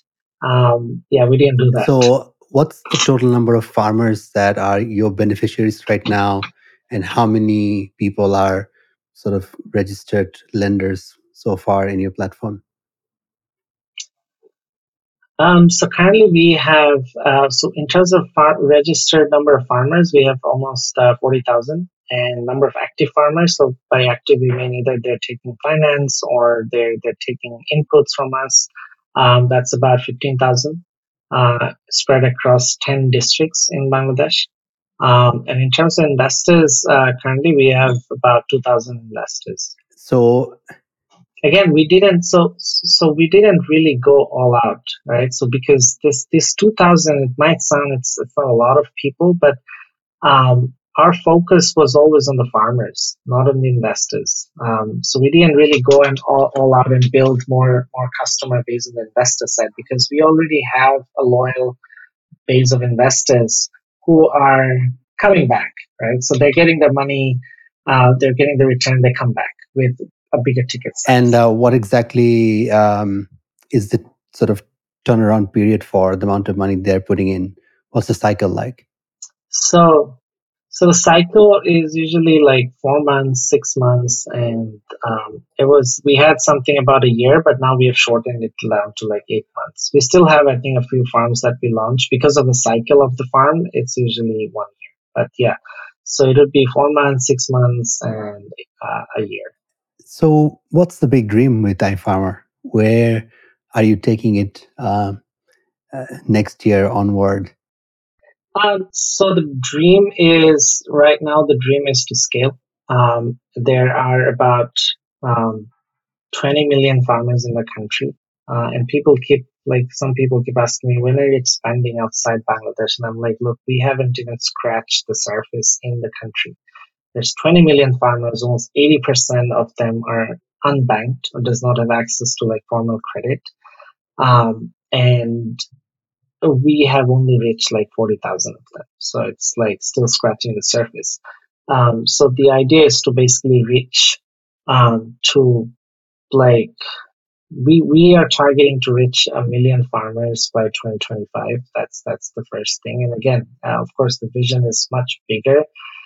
Sometimes people might think I call it my evil plan. So the plan is the evil plan is that at some point, iFarmer would become like a household name for the farmers, where if they want to buy something, like their inputs, they want to get finance, they want to sell their products, because these are the three things that they want. But even beyond, like, a farmer wants insurance for their product, or a farmer wants insurance for himself. um, the first thing that they will go to, or the first name that they'll remember, will be iFarm. That's the evil plan in a way that I call it an evil plan because some people say, oh well, you are going to be a monopoly, and then whatever, what if you become so big and you entangle the farmer in uh, sort of in a trap. You do trap the farmer. You want to trap the farmers. And I'm like, look, a monopoly can be a good thing or a bad thing. And again, I'm not using the word monopoly here. I'm saying that we want to be a household name for the farmers, where they feel comfortable, they feel trusted, and they feel confident whenever they want a service for their farm, and eventually maybe for themselves. Yeah. No, so I think I feel that in many ways, what, let's say, the microfinances have done to Bangladesh, like Grameen, BRAC, through their access to many parts, I would say those were the 1.0 of microfinancing, the early stage of the country in the very basic necessities. But as the world is shifting towards um, this phase where it's not only about being able to lend people this small fraction of some amount of money to build something, rather to really to help them build at scale. At the same time, I think the big problem that you mentioned at the beginning, which is to feed the millions in the country, and then eventually, in by 2050, the world will be having a population of 10 billion people. Yeah, and Bangladesh will have a population of 250, 230, yeah, right? Or exactly. 250, yeah, 250, yeah. And at that rate, I mean, if we really don't have a way of increasing the sort of the yield and the production, while there's a declining trend of the farmers or the next generation picking up farming, I think we're definitely quite much in a trouble. Um, I want to kind of now take a step back and go all the way back to your childhood, because Many of the audiences who are probably listening right now is thinking that, so we understand this is someone who has been a serial entrepreneur. He's been continuously solving problems, and somehow he's been extremely lucky, or being able to weather whatever that went through this last couple of years of journey of building things. Has it been the case always in your life? Were you like this when you were a kid growing up? Tell us, first of all, a little bit about your childhood. Take us back to who you were, where were you born, and who was Fahad like when he was a little kid? Yes, I think I was always a very I was very an introvert kid. I wouldn't like go out and talk to a lot of people. And but one thing I think I grew up with was sports. For a very early for early age, I grew up in Mirpur. Then I lived in the cantonment area, and I was lucky enough that I always had like a field nearby, and that really helped me to sort of interact, to network, and also probably build my competitive side. But again, in a sports, you still have to play by the rules, even though you're competitive, right? And when I look back, um, I think almost 90% of the people that I know today, somehow the other, I have sort of a sports connection with them. The network that I've built has always been for some, like even for Jamil. I think me and Jamil, we connected because we both support the same team, which is, Manchester United, and we're not really proud at the moment, but for some reason we sort of connect at that level. Um, so yeah, I think growing up, and I went to a school, and which is called Shine English Medium School, and also I decided to go to this because this was a school which was not really well known, and it was like an English medium school, which is back then really like they were just starting off. So I think my parents wanted me to send to a more well known school, of course. But I actively chose like this school because when I went inside the first day, I saw like three, four big fields, and I was like, "This is the school I want to go to." So I think sports has been a big part of my life, and yeah, with even the way I know you is basically we used to play together. Um, I played with your brother, so yeah, I think sports has connected me a lot, and I think at home I was always again at home and again with a wider audience. I was always very reserved. I think more before I say something, um, and I yeah, I think I think a lot before I would speak. I think these days it has changed a bit. I speak more and probably think less. But growing up, I'd always think more and say less. My parents, and I think there's something I have to say is that, as I said, they gave me an NOC. But I think from a very early stage they have that confidence because there's three things that my parents always say. Like one thing, the first thing is um, they would never tell me that do whatever you want, live your dream, not those kind of fluffy stuff. They would always say like manage your expenses, whatever you're doing, make sure you're earning. Your earning is not coming from any ill sources, or there's no ill gains that you're making out of other people, or stuff like that. So make sure it's according to my mom, it's all halal, right? No haram earning. And the last thing they would always tell me is that, again, coming from middle class family, they'd always keep telling me that you don't have to be too big, right? Just be satisfied with whatever you have, and whatever you can take, but don't try to be like too big. Eventually, you're not going to enjoy all of this. So yeah, I think these are the three things that my parents keep telling me, and they still tell me the So same thing. now that you have quite also changed your professions over the years from being that secured from a society's point of view, very well positioned World Bank consultant, having his own consultancies, to now building products and solutions for farmers. How do they define their son right now? How do they introduce what is IFAS doing right now? That has been a huge struggle for them because even when I started my first job, because my it would have been so much easier for my mother to introduce me as a banker. I know he works at a bank, so she would basically go and say, "Oh, my son works at an NGO," and then people would come and tell me, "Oh, okay, you work as an NGO," and then I felt a bit bad because NGO has like when people tell you with a certain tone, like, "Oh, you work for an NGO," it felt like, "Oh, you couldn't do anything good, so you work for an NGO." NGO was also like another sector which was sort of like looked down on. Like you couldn't go to Yeah. BAT or you couldn't work for Unilever. You did your BBA from North South and you work for an NGO, right? Then I had to like explain them, like, okay, this is not just a regular NGO. I work in private sector development, blah blah blah, and all these jargons. I don't know if people would understand, but it was also very difficult for my mother to explain this. And even my father had to explain this thing. Now I think it's still a struggle for them. Like the phase where I was working for World Bank, it got a bit easy for them, right? What does your son do? Oh, he works for the World Bank. And it's very easy to say that. You don't need an explanation like what does he do and blah blah blah. Now I think they're still learning. I keep explaining to them every now and then what I do, but I think now they've gotten to a space where they don't probably have to explain to people what I do.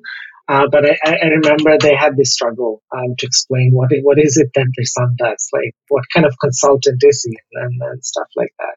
Yeah, it was probably hard on them. I have something I'll propose. You should try it on your parents and see if they can introduce you with this pitch better. So you basically tell them that, "Mom, I actually am the banker that you wanted me to be. I'm basically, I'm the banker for the farmers. I find investments for the farmers and I help them grow. In a way, essentially, I'm like the digital bank for them."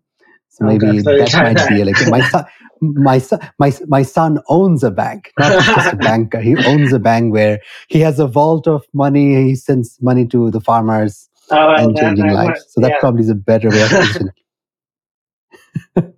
You never know then what comes after. I want to come back to your childhood again. So you said you were introverted and you had certain affinity towards sports and all of that. As you were sort of passing through your teenage years, did you involve yourself in any activities where you were sort of trying to be entrepreneurial, or did you even have any sorts of part-time jobs that gave you a first taste of making money at a very early age? Yes, I don't think I was very entrepreneurial, but I think I did the regular stuff. So when I was, I think right after O levels, so I did my O levels. After sitting for my first part of O levels, I realized how expensive O level exams are.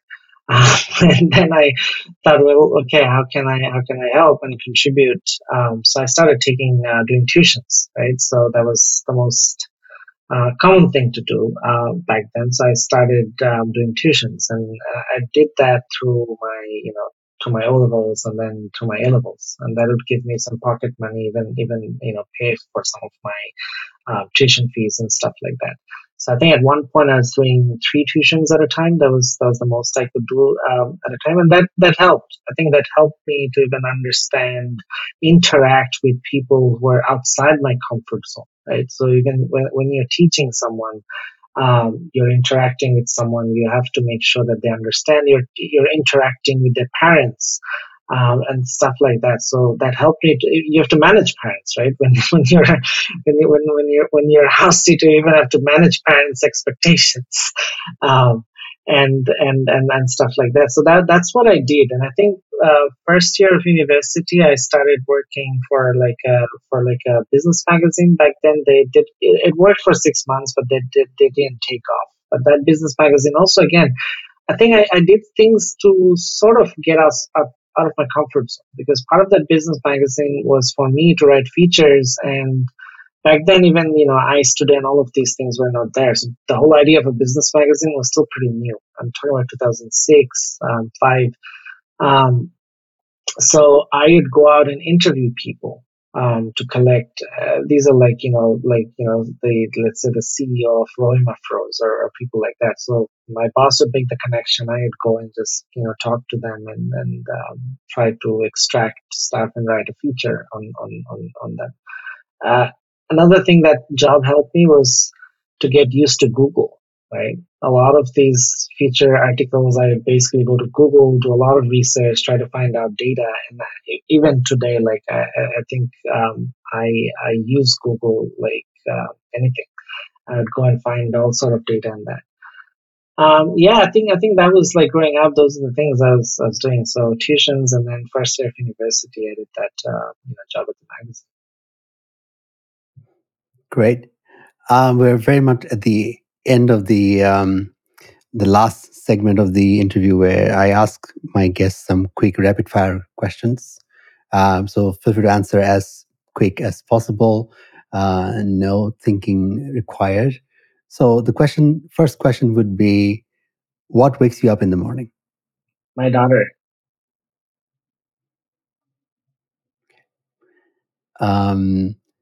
What was the most epic of all failures in your life that you had so far?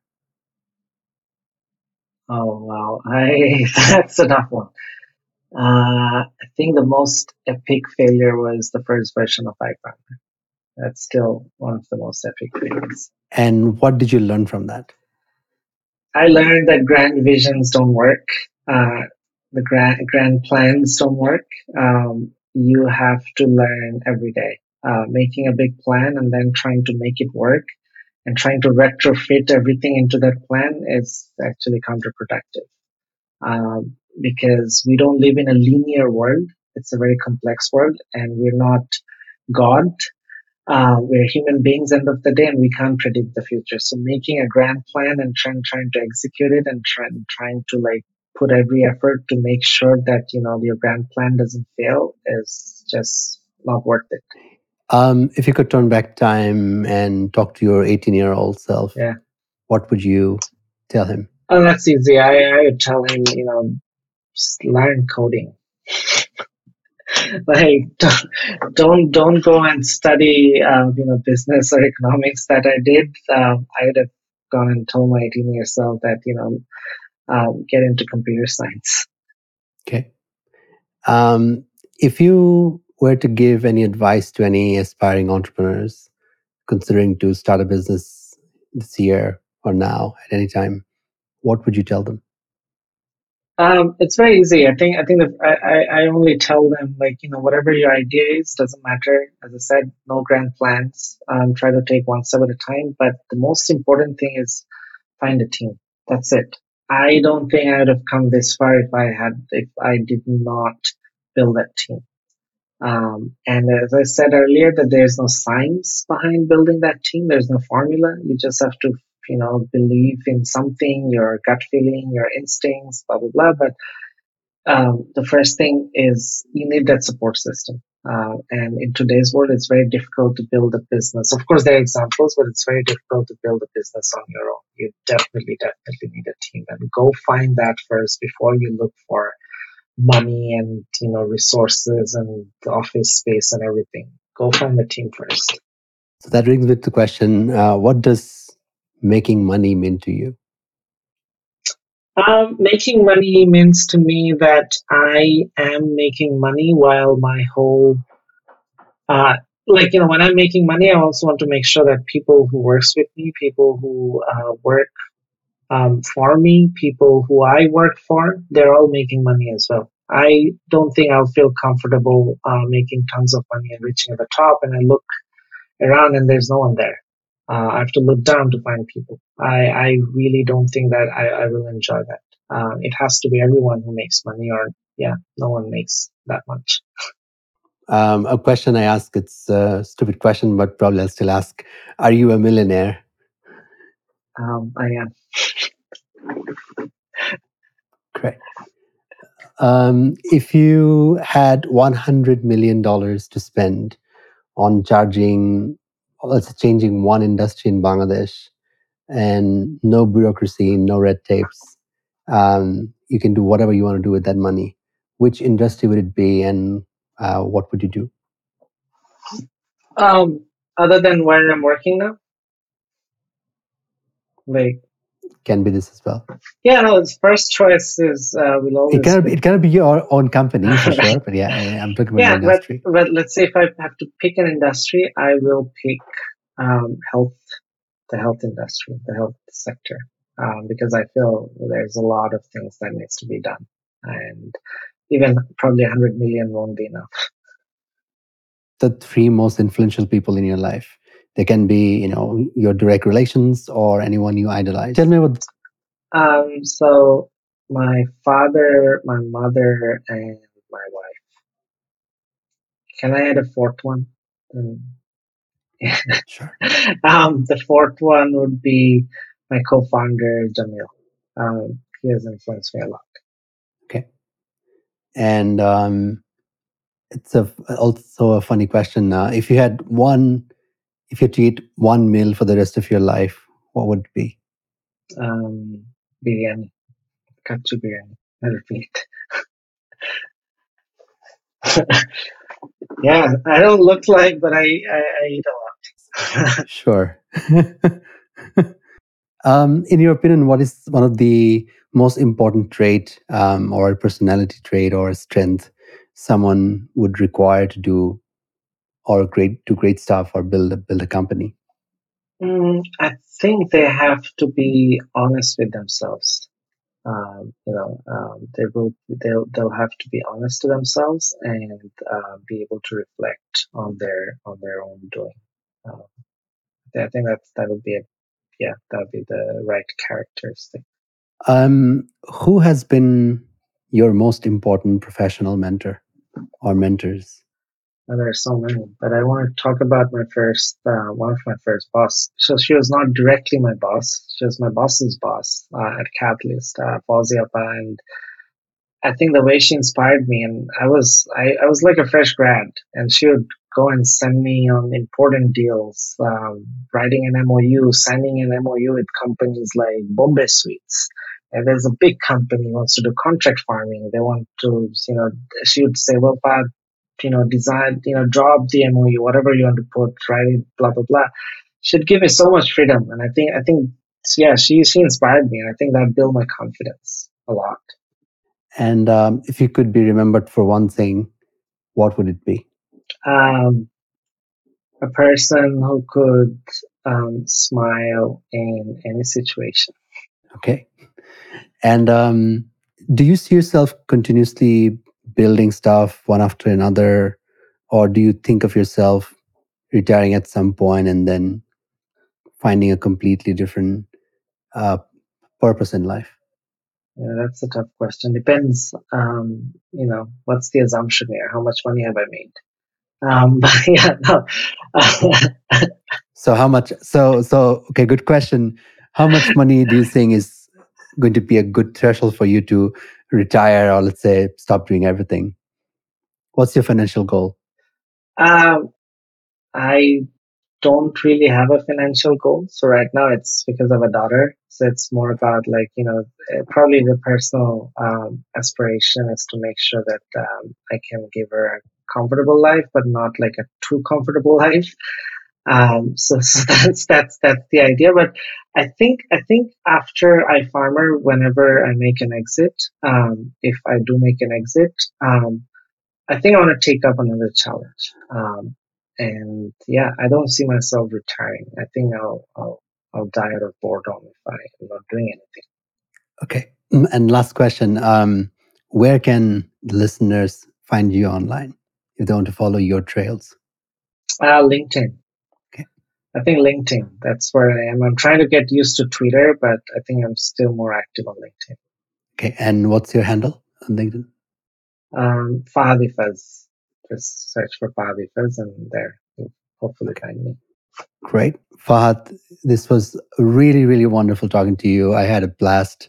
And the reason why we didn't talk for such a long time, we ended up having talked for almost more than 2 hours now. Thank you so much for. Yeah, exactly. I just noticed the clock. But yeah, thank you so much. Yeah, no. I really enjoyed the conversation, and thank you so much for making the time for Beginner's Moonshot. Thank you so much. And yeah, good luck with Beginner's Moonshot. And I hope this is a good trend that you've started, like, picking out people's the backstory behind all the glitter and the glory that people usually see. I don't think I haven't talked about the Misfit story to a lot of people. But yeah, this was really, I enjoyed this conversation. So thank you for having me here. Beginner's Moonshot is hosted and produced by me, Salman Hussain. This episode was co-curated by Samiha Sharmin and mixed by Rafian Nobi Nahin. If you like this podcast, it will mean a lot if you drop a review, which will help reach more awesome listeners like yourself around the world. If you also have suggestions for future guests, please do share them in the comment section below or write me directly however you would like. And finally, don't forget to subscribe on iTunes, Spotify, or wherever you listen to your podcast for your weekly episodes of Beginner's Moonshot. I'll see you next week.